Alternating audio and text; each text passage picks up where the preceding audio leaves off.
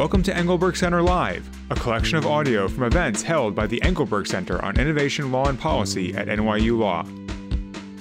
Today's episode is the Fake Social Media Movements in Culture, Advocacy, and Policy panel from the Fake Symposium. It was recorded on September 22nd, 2022.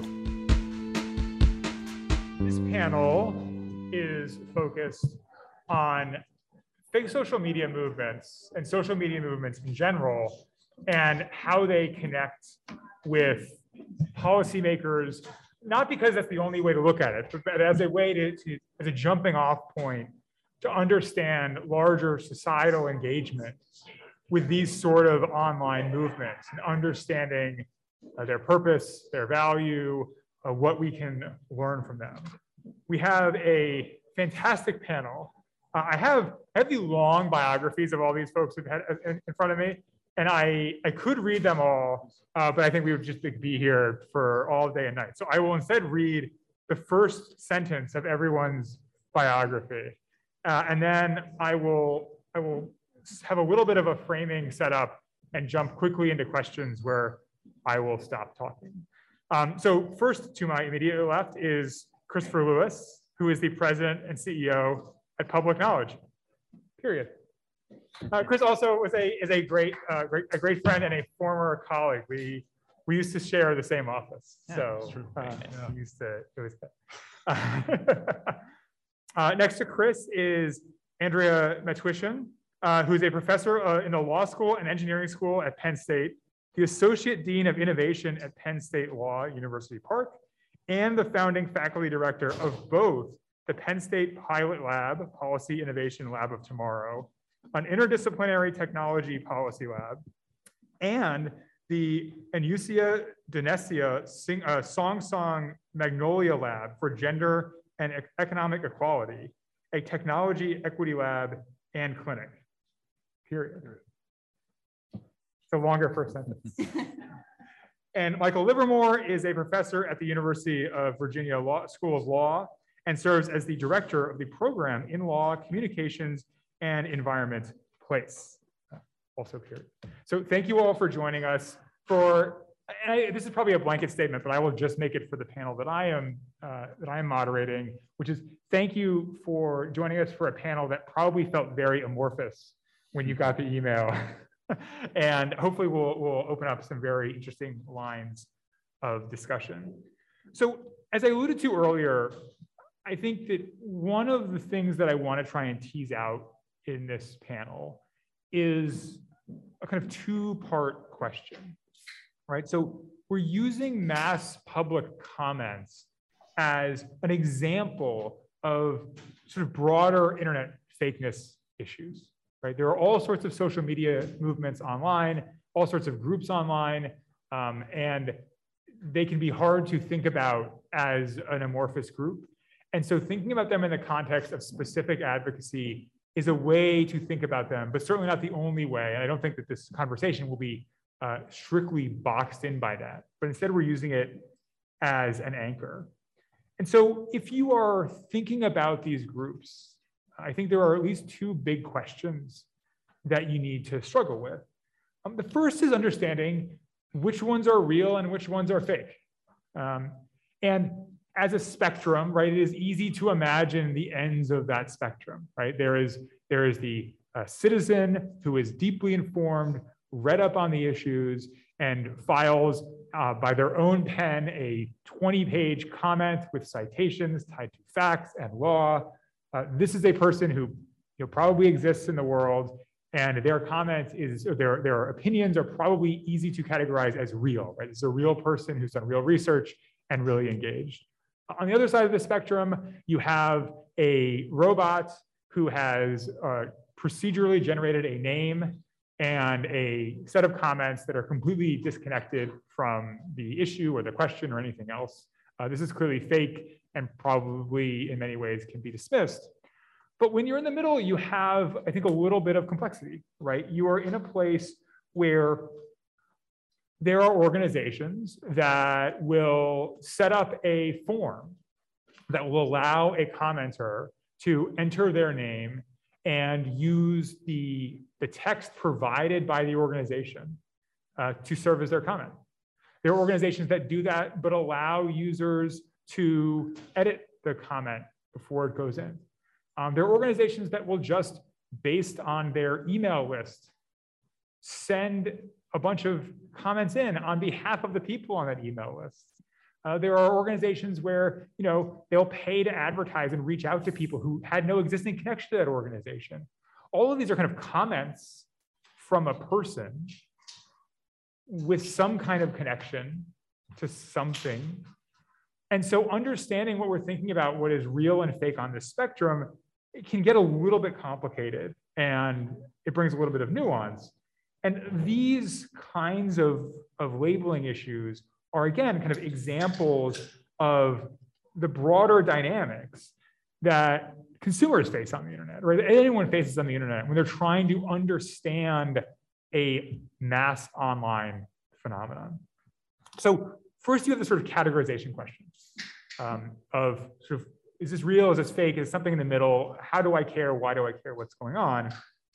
And then the second question is, if you are an agency trying to understand all this incoming information, what does it mean to assess and consider this information? Right? What do you think you're trying to get from all of these public comments? Right? What do you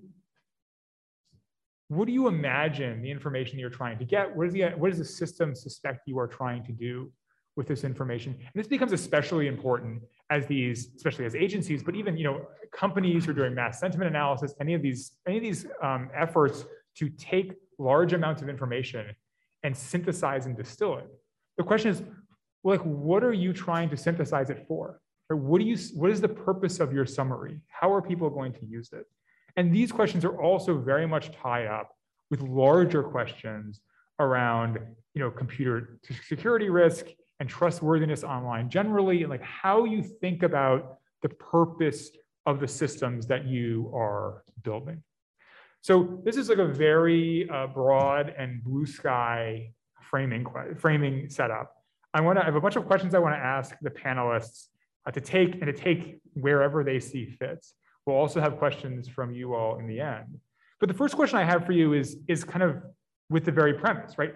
Are these distinctions that I'm describing even meaningful, right? Is it actually hard to determine which internet content, which comments, which anything else is real or fake? Or am I just creating a problem that doesn't actually exist when you look at it more directly? And should anyone, should decision makers, should agencies, should someone on the internet be spending any time trying to categorize this? Is this a worthwhile enterprise at all? As with all these questions, I'll open them to the floor, and I invite anyone to jump in who has thoughts. Sure, from one Michael to the next. So it might make sense to take a step back, given that we have a kind of a crowd here that's kind of, maybe we'll have different understanding of the administrative process. And it's like, what is the role of these public comments anyway? What are we talking about? So just generally what we're talking about here is, in the US broadly, administrative agencies have a very important role in making lots of profound decisions, public policy decisions, including things like how much are we going to control greenhouse gas emissions and how are we going to regulate internet service providers.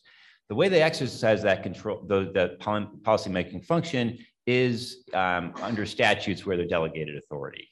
One of the most relevant statutes for this process is called the Administrative Procedure Act, which sets up a way for agencies to exercise their authority through something called notice and comment rulemaking.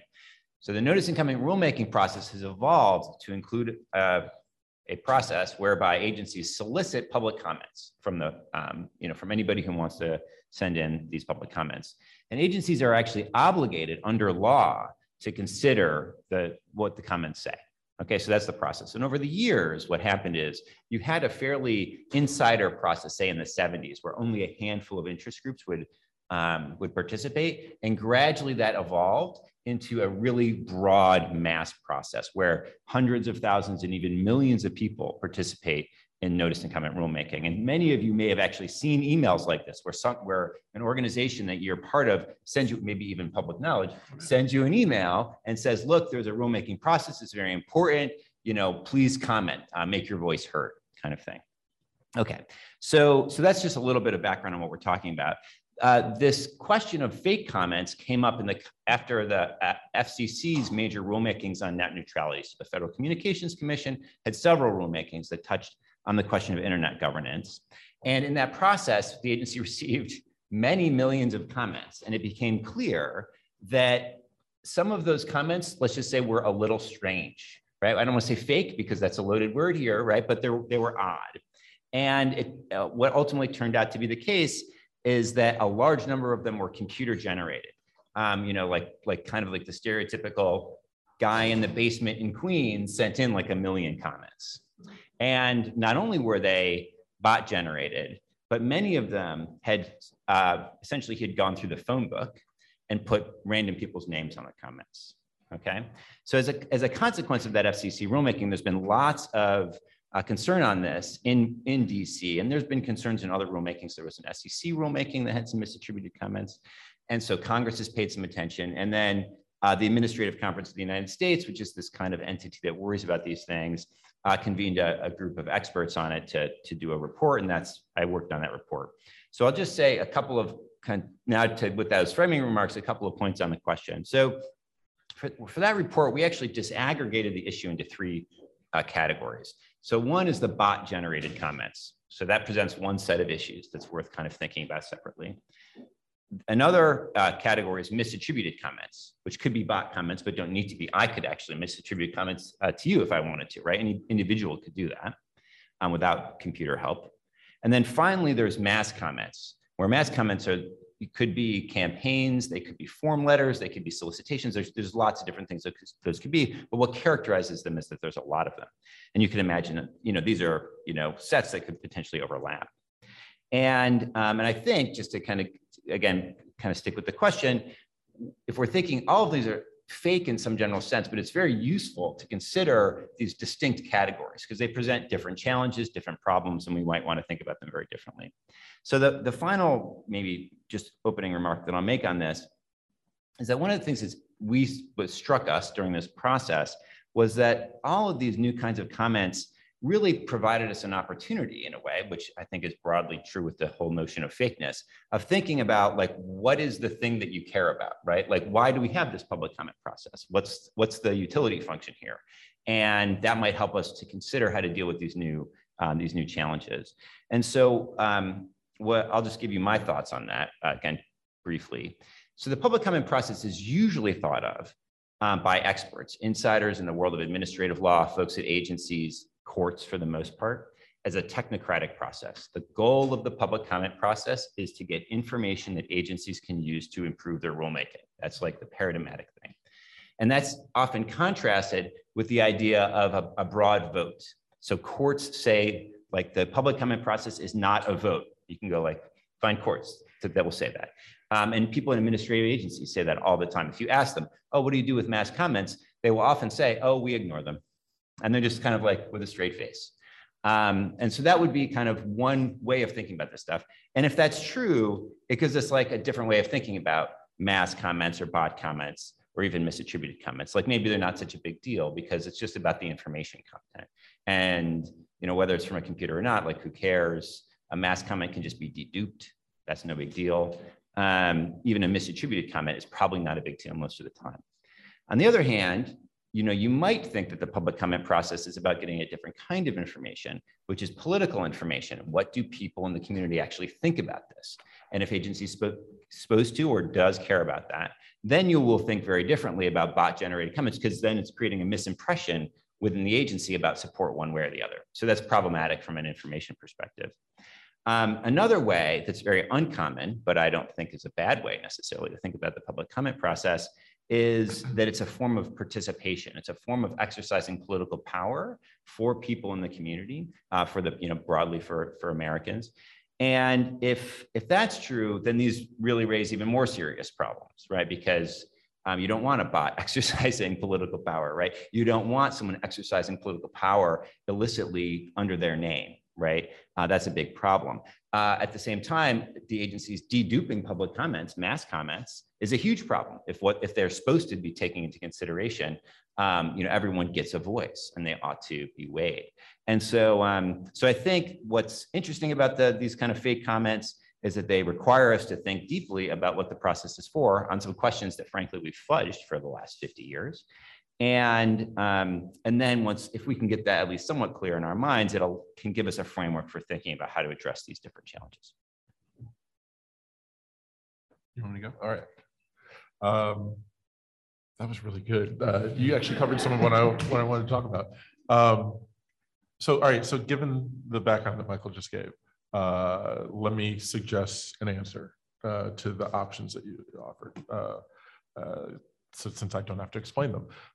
So our experience with public knowledge comes from communications and technology law. So largely work at the Federal Communications Commission, the Federal Trade Commission, the Copyright Office, and the Congress. And I like the way you set up the options of looking at it, Michael, because I believe that the system was set up for a reason, that we have agencies and regulatory bodies there with delegated authority to do the work that Congress can't do. At least in technology policy, we really feel that way about it, that there is a level of expertise that is needed to get policy right, that Congress does not have the time or the expertise to dive into.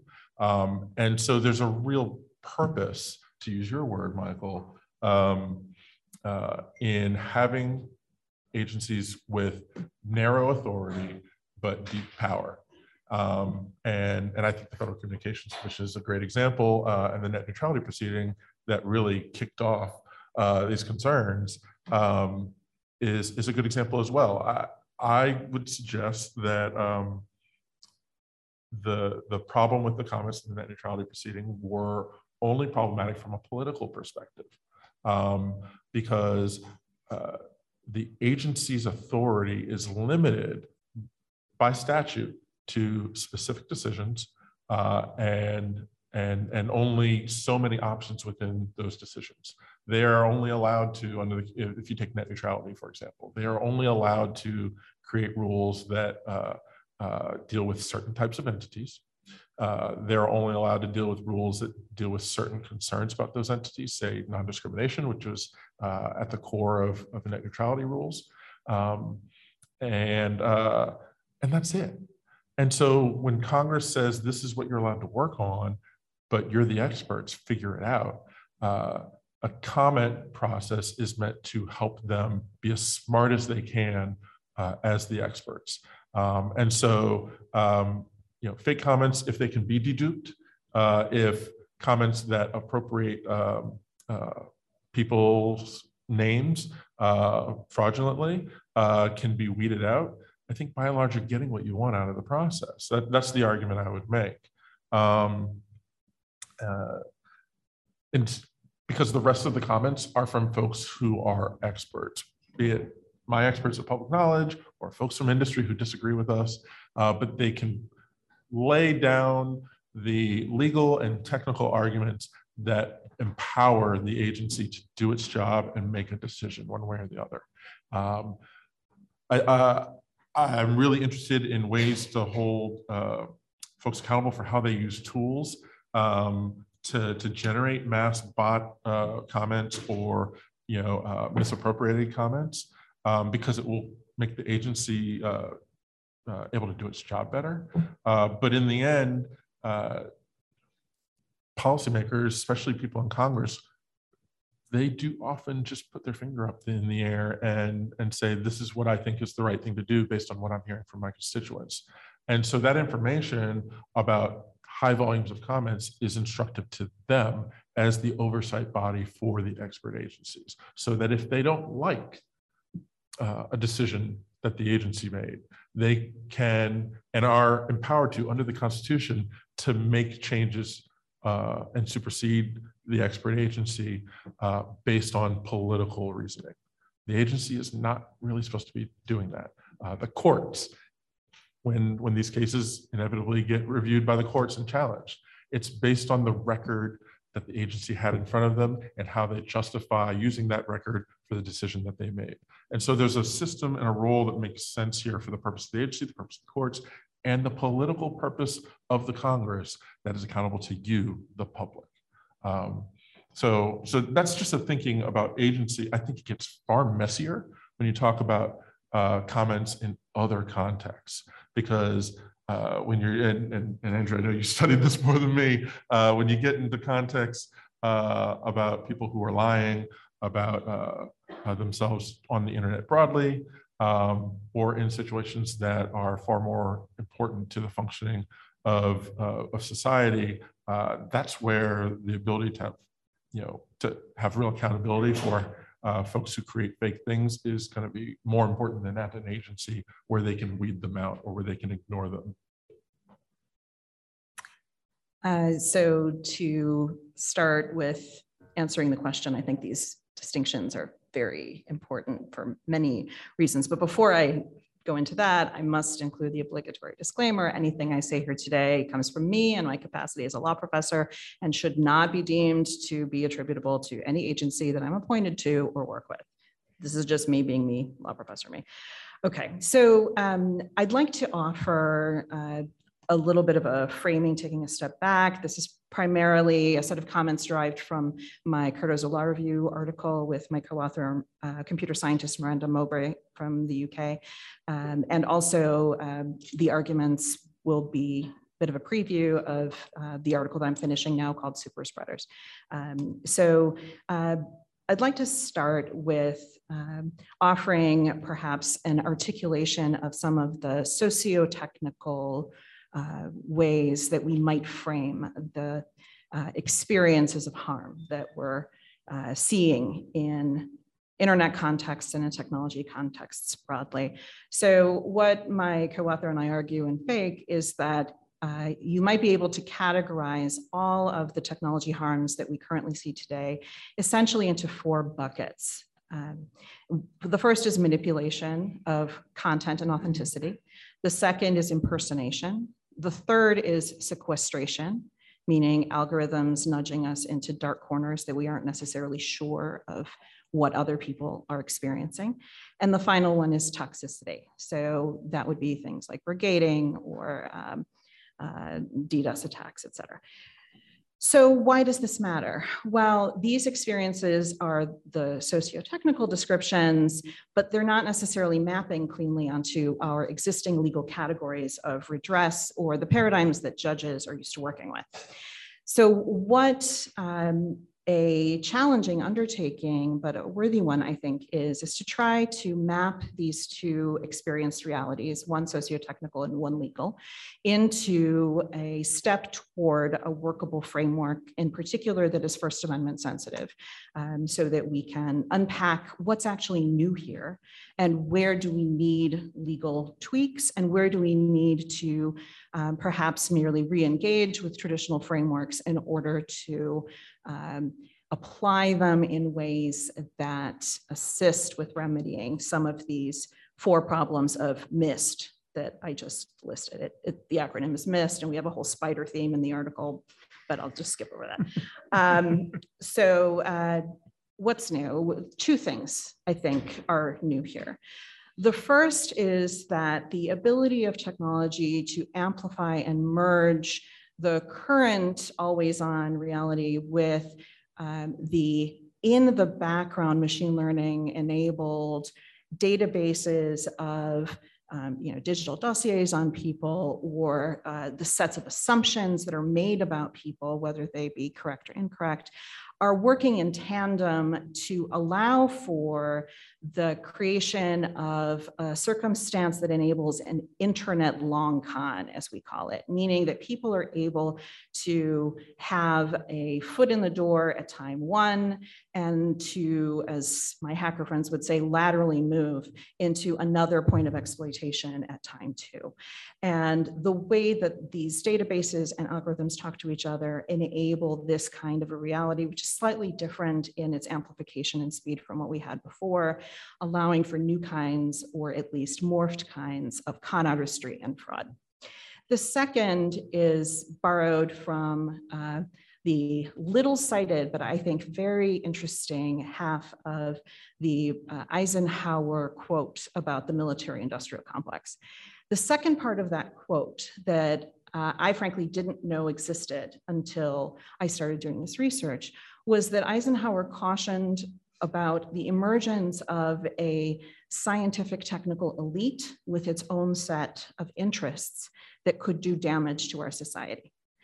And this admonition is consonant with some of the dynamics, again, from the world of information security, which is my primary domain. Shout out to the hacker peeps, I guess.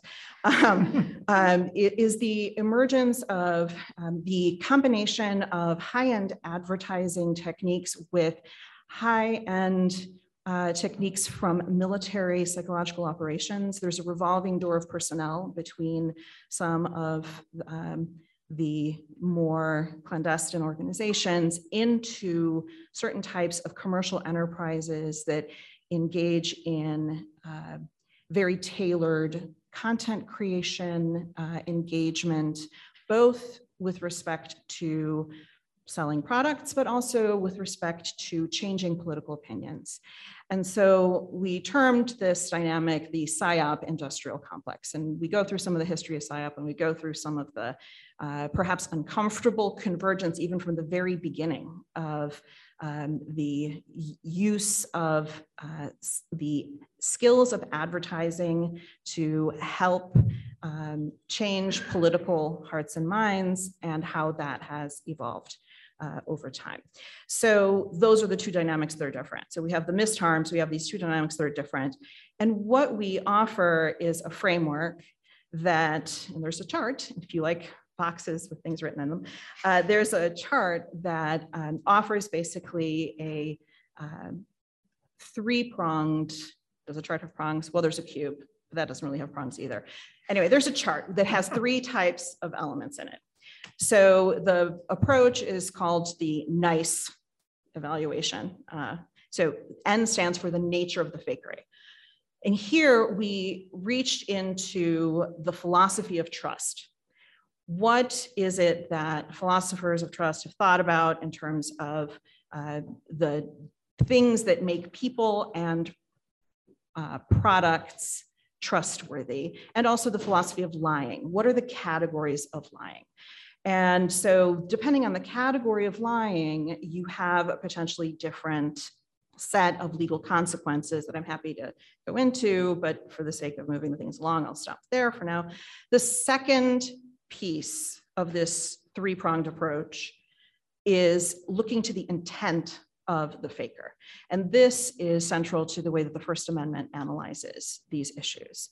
And intent is something that courts have been comfortable deducing generally. And so there we have the ability of courts to kind of up their game to engage with these issues in ways that are understandable and can be brought along as a sort of scaffolding from time A to time B. And then the final piece in this framework looks to the sensitivity of the context. There will be certain contexts where the same type of fakery will cause significantly different quality of harm. And so the punchline of our article is that you look to these three variables: the nature of the fakery, the intent of the faker, and the context sensitivity, in order to map whether we should most appropriately have a criminal intervention, a civil intervention, a regulatory intervention, and what kinds of case law consequences can spring from this. So I'll stop there for now. Thank you. Chris, I want to follow up with you first. Yeah. Public Knowledge is an interesting organization because it's in this context, especially because it both files substantive comments, right? Pages and pages and pages. And also sometimes itself and sometimes in coalition works with organizations that are pulling together mass comments. Mm-hmm. And so I'm curious how you think about the different purpose of you spend a lot of effort, and the advocacy world spends a lot of effort on both of these things. Yeah. So what is the reason for doing them? And I'm also curious how do you think agencies think about them? How should they think about them? Especially in the context where you mentioned, maybe it makes sense to dedupe mass comments, right? If it makes sense to dedupe mass comments, why have them in the first place? Right. Okay. Well, I'll start with the last question. It makes sense to dedupe them and count how many people provided mass comments, because agencies are small.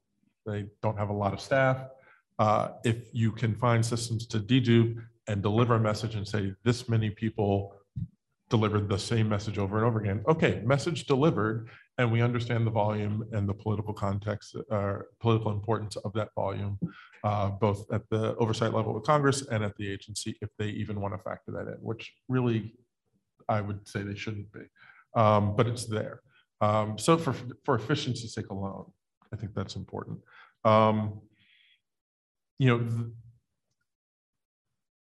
I subscribe to the category, obviously, that Michael was setting up, that there's a political importance to and a free speech importance and a participatory importance to allowing anyone in the public to comment into these spaces, and we encourage it for the political reasons. So when we work in coalition, the record-setting comments in the net neutrality proceeding, a lot of them came from our coalition, and it demonstrated to Congress that because they had not acted for years and had left the decision to the agency, that it showed them that there's great interest in these protections from our perspective, and that they had an interest in making sure that any weakening or wavering of the agency on net neutrality protections should be looked at seriously by the Congress. And lo and behold, after the 2015 net neutrality rules, which we were in favor of, they were repealed by the next FCC, by the next administration. So there was a wavering in the agency based on political elections. And I think, the fact that millions of people weighed in showed folks that it was important. I think it had a factor, it was a factor in when the Senate looked at overturning the repeal of net neutrality, why you saw a bipartisan vote to overturn that decision. Unfortunately, we couldn't get one in the House. So the politics matter. The expertise of the agency matters too. Because too often we see the policymakers that have delegated authority in Congress not have the time or the capability to really, get into technology at the level of an engineer. I'm sure get into, environmental issues at the level of an environmental expert. And yes, it means that there are folks in the advocacy community like Public Knowledge who develop an expertise to support the rulemaking processes at the agency level. But I think that's important on behalf of the public to have that there to match the political use of comments. And I like that the fact that the agency and the courts that review their decisions are set up to deal with the expertise part, and Congress is set up to deal with the political part. I think that's intentional. And when those bleed, I think you get less quality in your policymaking. Andrea, I'd like to ask you what I'm thinking of in my head is the sort of Mike Masnick nerd harder question, which is, you set up two different frameworks, right? The sort of thinking about these types of comments, either in the agency context or in the broader internet context of the sort of the MIST framework or the NICE framework, the sort of nature, intent, context framework. Michael set up the sort of information gathering, participation, political info. When faced with a lot of information, many people have an instinct to kind of reach for a robot to help, regardless of whether or not that robot is going to be helpful. How do you think about, using any one of those frameworks or another one that makes sense to you, which of this stuff lends itself to leaning on automation or AI or robot as a category of assistance, and which of it is sort of foolish to think that this is something that just can be fixed with the right algorithm or the right software assistance? Mhm. So I think technologically speaking, we're dealing with a moving target in all cases, but we don't live in the world yet, at least, where you can get perfect moderation with algorithms. It's no substitute for the more powerful processing power if we want to sort of objectify the human being as a machine, which, we should be careful with that. The human brain is still more powerful than any computer that people have invented to this point. And it's no substitute for understanding the nuances of cultural context to have an algorithm programmed by a small team who undoubtedly have done a good job within their experience. But the world is a complicated place. So I think this gets to asking questions about which kinds of information inputs and people, air quotes, that we meet on the internet, in the sometimes not so friendly neighborhood of the internet, which are we deeming to be trusted, meaning that we are relying on them, whether we should or not, and which we deem trustworthy, which in the way that the philosophers who have looked at this view as an analysis of the skill set of a person in context. So when we're assessing expertise, we're assessing whether someone is worthy of our trust. It is both a combination of looking at the individual, but also the particular context that the individual is operating in. And I think that's reasonably true for looking at technological interventions as well. But is that something that can be done technologically, or is that something that is such a human experience that to try and automate it at scale? There are certain things that can be automated at scale. Which are the things, when you think about that landscape? So here's an example. There are definitely circumstances where the owner / operator of a system has superior knowledge about, say, the country of origin of a person who is posting something on the internet. It may not be accurate 100% of the time because the person may be using Tor, there may be 20 proxies, right?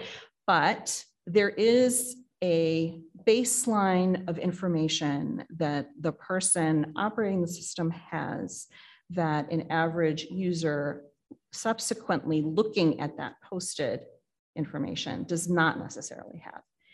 And that is an example, hypothetically, of the sort of automated labeling that in theory could be created or in some cases does already exist. I have follow-up questions for that, but I want to jump to Michael first. And that is, you laid out this framework, this sort of roles that agencies view comments in, the information gathering, the participation, the political information. Chris commented on how he thinks that it is true that they balance all of those things, maybe has a preference for away from the political and towards the more substantive areas. What is your sense of how agencies are balancing those things? And if you want to editorialize how they should balance those things, but also then finally, if there's a role for technology that is separate in those categories, or there's some grand unified vision of technological support. Great. So there's a couple dimensions. It's a multi-part lawyer question. I'm sorry. Sure. So there's three things. There's what agencies do. There's what agencies say they do, and then there's what agencies should do, maybe. And then so then there's the interesting technology question. So as part of this report for ACUS, we talked to a lot of agency officials, and they tended to say, we take an entirely expert view. Like all we're doing is looking for substance. That's the only thing that matters to us. And so mass comments we ignore, or we look at the one that's representative. And if there's anything of substance, we take it into account. But otherwise, it doesn't matter how many times something we receive something. We're not worried about bot comments because they're mostly kind of unsophisticated. And who knows, if a bot gave us a good comment that was substantively useful, we would take it into consideration. We don't care. That's kind of the idea. There's two parts to that. So one is it's relevant what level of the agency we were talking to. So when we were interviewing folks, we were mostly talking to career civil servants who have been at agencies for many years. And, and so their bosses are the political appointees. These are the career civil servants. And so if we think about what legitimates someone like that in their environment, it's expertise. It's recourse to this notion that they're neutral experts who are just providing a, kind of a impartial perspective. And so it's very sensible for them to then make a kind of claim that all they're interested in is this substantive neutral information, right? So it's very much fitting with their role. When you talk to people or you get feedback from people who are kind of higher up, more kind of political appointees, more on the level of like an administrator or a commissioner, if we're talking about the FCC, or an associate administrator at another agency like the Environmental Protection Agency, they're going to say, oh yeah, of course we care about the number of comments that we receive, right? Like that's just part of our job. And they would never say publicly that they don't take that into consideration, because that would be like a crazy thing for them to say, like, oh yeah, we don't care how many people like or don't like what we do. Like they don't say stuff like that. They're certainly not going to say that on the Hill. And so they would of course say, we take the weight of opinion very seriously. It's part of what we care about. We want to do things that are good for the American public. And what they would do is they would kind of merge that. They would say, look, when we're doing our job correctly, it should work both ways. Like what we decide to do and applying our expertise will be what is politically popular because people want us to do smart things, right? So that would be kind of how they merge that together. There's another piece of this, which is the role of courts. So as I said, agencies are legally obligated to consider the comments that they receive. And courts have articulated what that means over time. So one of the things that they've articulated is it's pretty clear, although not maybe crystal clear, but it's fairly clear that agencies can take the balance of opinion into account. They're not legally barred from that. Some people have kind of claimed something like that in the neighborhood of that, but that's wrong. Like if an agency were to say, look, we got a lot of negative comments on this rulemaking, we didn't get very many positive comments. And so that's caused us to rethink a lot and make some changes. That's going to be an acceptable answer. Agencies can say something like that. Showing that an agency made a change in response to like lots of comments is not going to like undermine the legitimacy of an agency decision. That having been said, what courts generally do is they focus on the substance of comments. And the courts will say agencies are not obligated to take the balance of opinion into account, right? So you can't go to court and say, look, there were more negative opinions about this than there were positive opinions. That doesn't get you anywhere, right, with the court. The courts are like, we don't care. And so with the way that like litigation will work is you go into the court and you say, we presented this substantive argument to the agency and they didn't respond to it appropriately. They didn't make changes that would be appropriate, or they didn't explain why they didn't make those changes. And so given that that's what courts are looking for, it's very sensible for agencies to focus on those kinds of comments. So what agencies tend to actually do, I would say in practice, putting aside their whatever they say, is they focus on the comments of the actors that they think might sue them, right? To have the resources to take those comments and then turn them into litigation. And then the way they take them into consideration is they might take, if there's something that's like that they find useful into account, they will do that. But for the most part, what they want to do is make any changes that they need to, plus make any responses they need to, in order to essentially bulletproof their rule from litigation challenge, right? They know what they want to do, right? And it's just for the most part, maybe some tweaks aside. And then what they're mostly trying to do is make sure that survives a judicial challenge. So there's a little way in which the way we talk about the public comment process is this like neutral thing where we collect information, kumbaya, is not necessarily, doesn't necessarily fit with the reality, which is it's much more about interest group clash and litigation and so on. That's also the reality. And then, okay, so that's kind of what agencies say, what agencies do. And then agencies are thinking about Congress. But the reality is just, one other thing that I'll just kind of put on the table, this moves us into what agencies maybe should do. We have to be very careful about how we think about the public comment process, because even putting aside malattributed or misattributed, bot generated and questions around the validity of mass comments, cabining those for a moment, we still have to recognize that the folks who comment in a rulemaking are totally non-representative, right? They don't, it's not a random group of people. I was gonna say random, that's exactly what it's not. It's the opposite of that, it's totally selected. And so we have to think about how do we feel about that? That doesn't necessarily mean that we ignore them.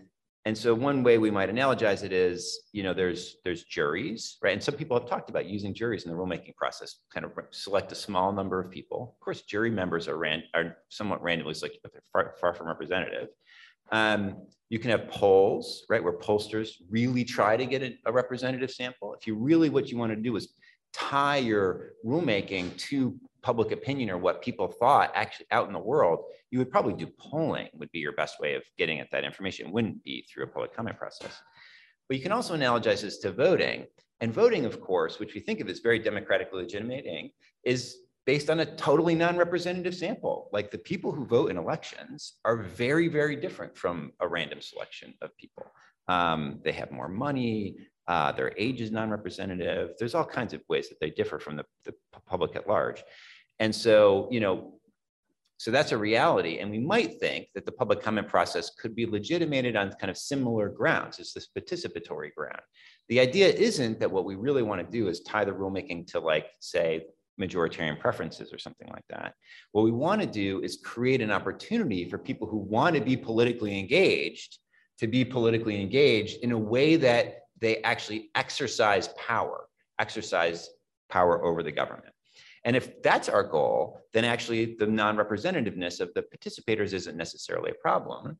But then the agency can't do kind of what it currently does, which is essentially, with respect to many things, ignore the number of people who are participating, ignore what most people have to say. So I think that agencies are in a real bind and have been for a long time. Again, the fake stuff, right, that we've seen in the last few years, the different kinds of fake comments, really only just exacerbate and then focus attention on this really long-standing tension in the administrative process. So I guess one other thing that I'll just kind of put on the table too, that's an important nuance. There's lots of different kinds of rulemaking. We've been talking about the FCC net neutrality rulemaking, which like John Oliver talked about on television, and Burger King did a commercial about it. I don't know if you guys remember that, but there's literally a commercial on television for like hamburgers and net neutrality together. I don't know if public knowledge had anything to do with that, maybe. It's not a thing. But in any case, that was that was super high profile. And I mentioned greenhouse gas emissions and so on. But like, there's only a handful of those rules every once in a while, not even every year. And so, most rules, there are hundreds and hundreds and hundreds, or if not thousands of rulemakings, even major rulemakings with millions of dollars or, many millions of dollars of consequences every year. And they're very technical. They're not the kind of thing that anyone would get, really all that interested in. And so we just have to recognize that the kind of process and the kind of concerns that we bring to bear for like the mega rulemakings, the really important stuff, are very different than the kinds of concerns that we're going to have on, FCC, even within the FCC, tweaking the permitting requirements around this or that, or EPA, having a technical rule having to do with like a particular technology for water pollution control. Important, these are all important things, but they're not the stuff of John Oliver or Burger King commercials. And, so the things that we're worried about are quite different. So with the respect to the should question, I do think that we really need to tailor our understanding of what agencies should be doing, the mix of politics and technocratic, understandings, the reality of partisanship in the administrative process, which is like pretty under theorized for administrative law. People would tend to ignore that, every few years, the agency just switch to like another side and they switch positions. And that's clearly not a technocratic, just a technocratic thing. And so thinking a little bit more deeply about the role of partisanship, not just politics, but specifically partisanship in the administrative process, I think is also kind of on the table.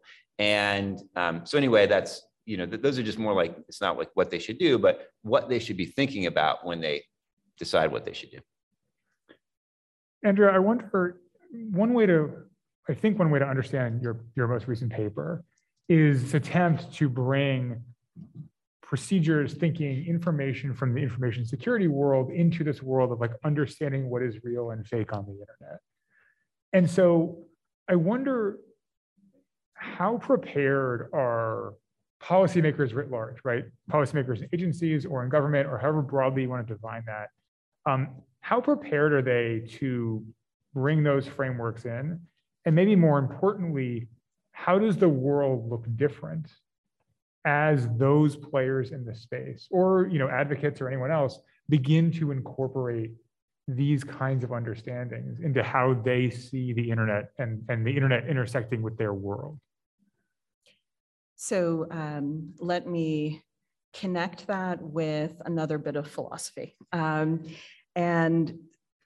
There are folks in other fields that have given these kinds of questions a lot of thought in admittedly slightly different contexts, but I think that by learning from the work that's already been done in other fields, we sometimes can see ways of looking at our own field anew. So let me connect some useful frameworks that are created by the philosophers Helen Longino and Ian Hacking, and my version is in the spirit of, I'm trying not to do violence to their thinking, but I'm only willing to say in the spirit of, not that I'm qualified to be applying their frameworks directly. But the spirit of the insights of those two philosophers points us to potentially a way to merge some of the core First Amendment concerns that do impact both private sector and the public sector with these questions of fakery. So in particular, there is a debate and discussion in the philosophy literature about how to develop cultures of criticism that lead us to better places. So as we all know, philosophers have been debating the definition of truth for a very long time, for thousands of years. So I really appreciated the great framing comments that we had at the beginning of this conversation. So what can we do with that in light of that reality of thought? Well, we can ask ourselves of how do we nevertheless create shared baselines of understanding. And there are at least 4 ways that we could identify shared baselines that show up in society, in court discussions, et cetera. So the first is hierarchy. We have certain designated points of determining certain questions decisively. What am I talking about? NIST.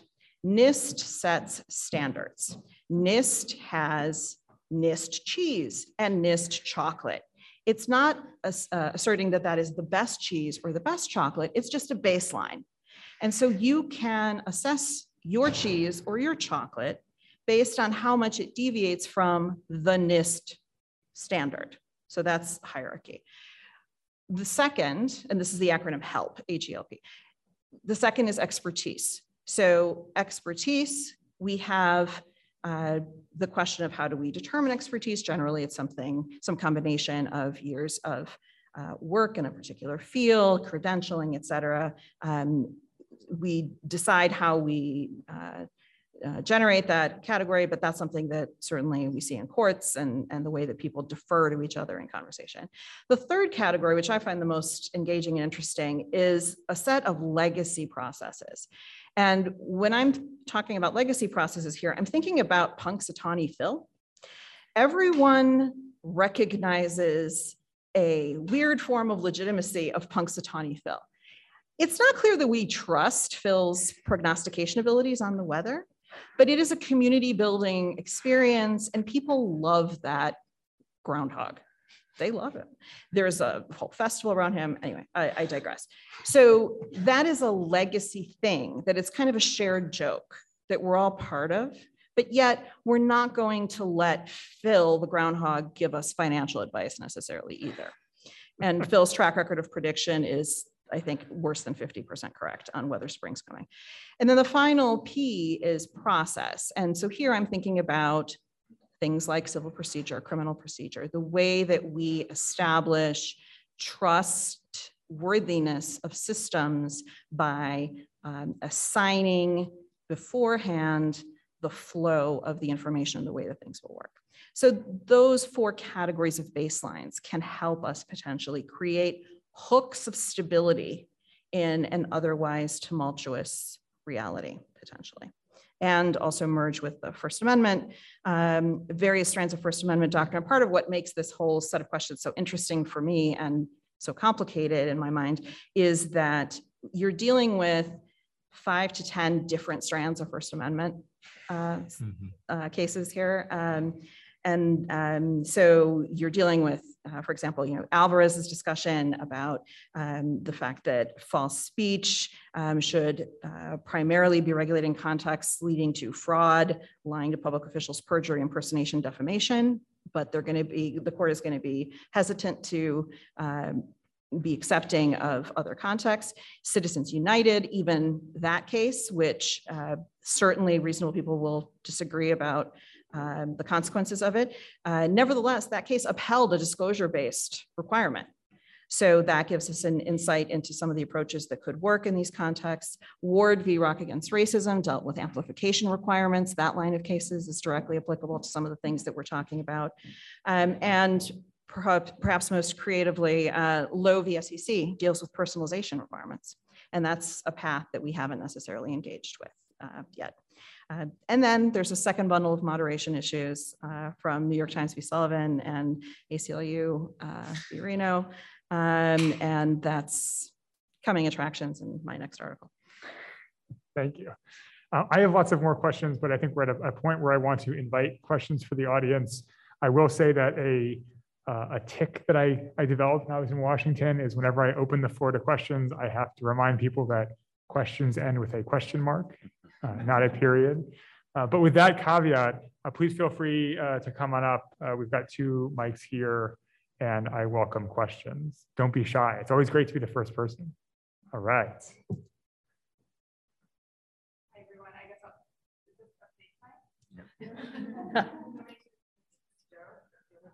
You make the joke over and over and over. Yeah. So as some of you know, I run an organization that occasionally participates in these kinds of public comments. I do want to say, like, this happened to me. Another organization, a campaign we were working on, and flooded the Copyright Office with a bot, basically like, click the button, random person, you get to comment on this very specific thing. It was terrible. It was embarrassing, and it didn't feel right? It was not what the Copyright Office was looking for, and it was inappropriate. So I want to just kind of preface that I have like a strong opinion on this before I ask my question. Thank you all so much. So one of the things that I think about a lot is this comment from the author Gia Tolentino, where she says that one of the issues with like internet activism is that it collapses the difference between saying something and doing something. And so what I wonder with some of these public comments is whether or not you feel that, because there is little space beyond social media to kind of comment on things in a technocratic or institutional way, and because state comment systems are pretty difficult to use if you often have to show up or they're kind of ignored, or it's very, very difficult to weigh in on local topics, or people don't actually want to invest the time to go, or can't invest the time to go into these. So it's easier to kind of click a button and say, well, I did my thing and I made a comment because Public Knowledge told me to, or Library Futures told me to, or this other organization that shall remain unnamed told me to. How do you feel like, quickly for you and Andrea, like, how do you feel like sort of the ways in which trust and saying versus doing and sort of this like quote unquote slacktivism, which I don't like, but slacktivism way of thinking about things plays into this when it comes to public comment? Thank you. So I think that one of the first cuts on your excellent question is to determine which comments are from actual humans and which comments are potentially driven by some of the dynamics, for example, that Michael was mentioning, where people's identities were impersonated and stolen. And so that identification of a security problem, in essence, would be the first cut that I think is something that in any context we can engage with.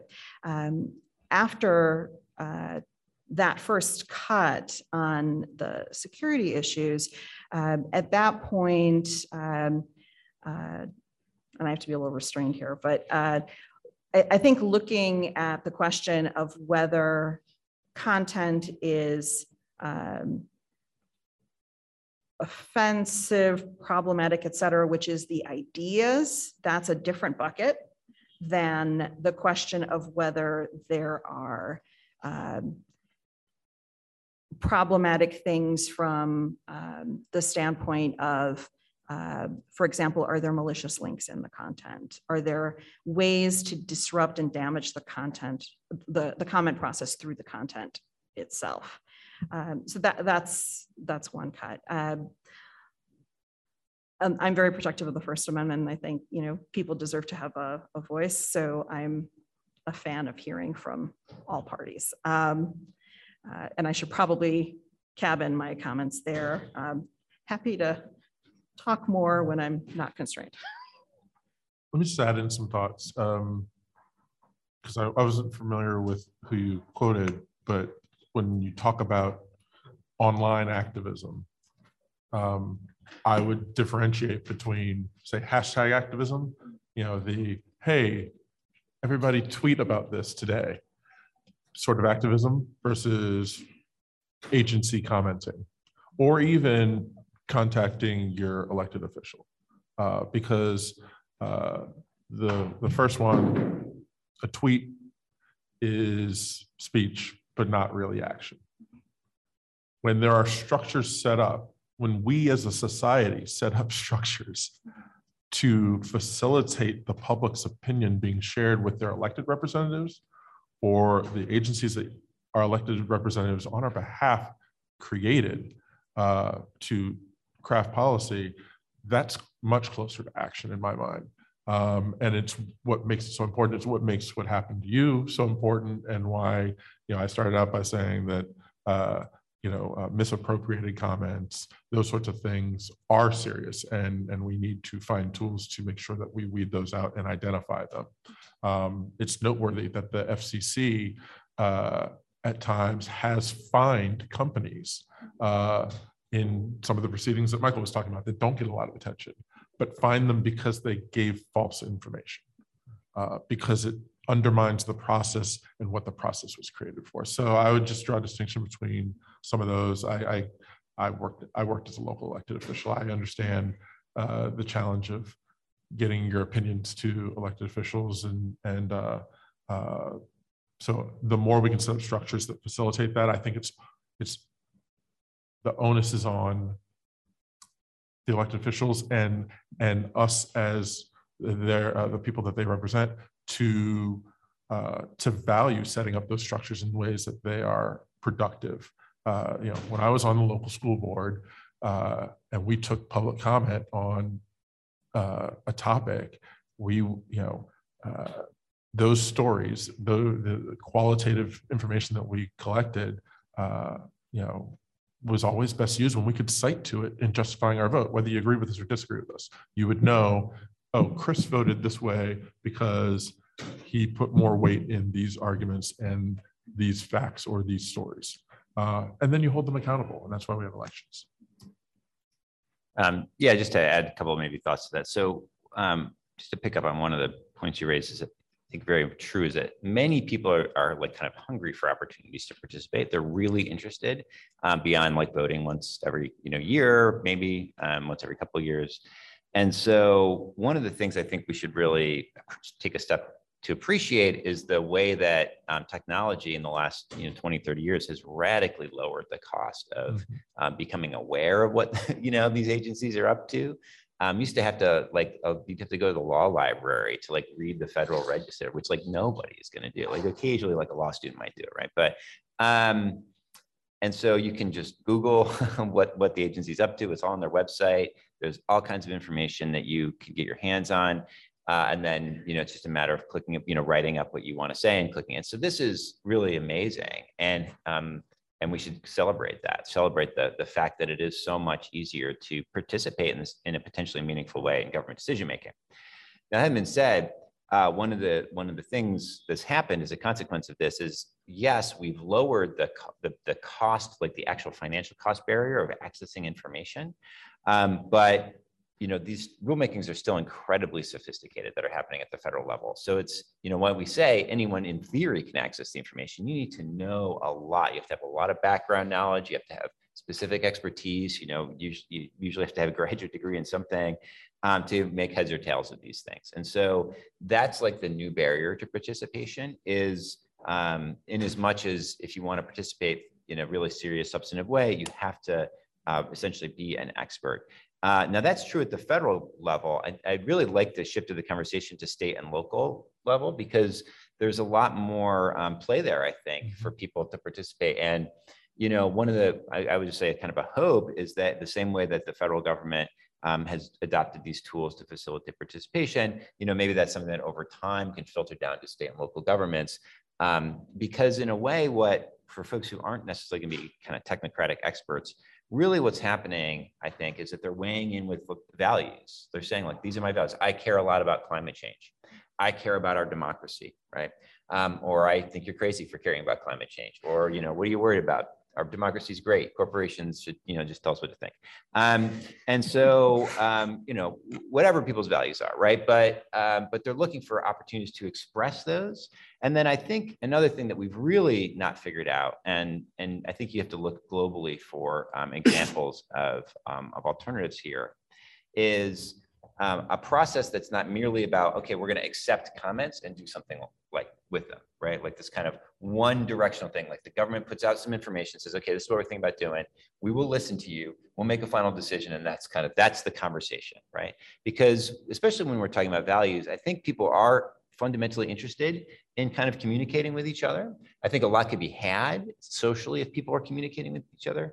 And so thinking about structures that are not, structures of communication that are not just this kind of two-way conversation at best, but actually allow for more lateral communication on these matters of public concern would be really wonderful. And there are examples of that outside the US. The one problem I will just note, because nothing's ever easy, is that it's much more time consuming, right? And so it's going to matter. That's going to affect who can participate as well. And so there are, like, for example, in Taiwan, they've had public deliberative processes on things that have had more of these kind of lateral conversations, but I can imagine that it's the case that that's going to be a self-selected group of people and so not broadly representative. So, none of this stuff is easy. There's no really easy solutions, but I do like the idea of more state and local experimentation.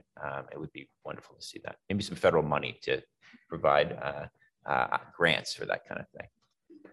I thought we were going to end on the inspiring note of it's fantastic that so many people want to be involved in democracy, but I think it is more appropriate that we end on the note, nothing is ever easy. And so with that, please join me in thanking our panel. Thank you all so much.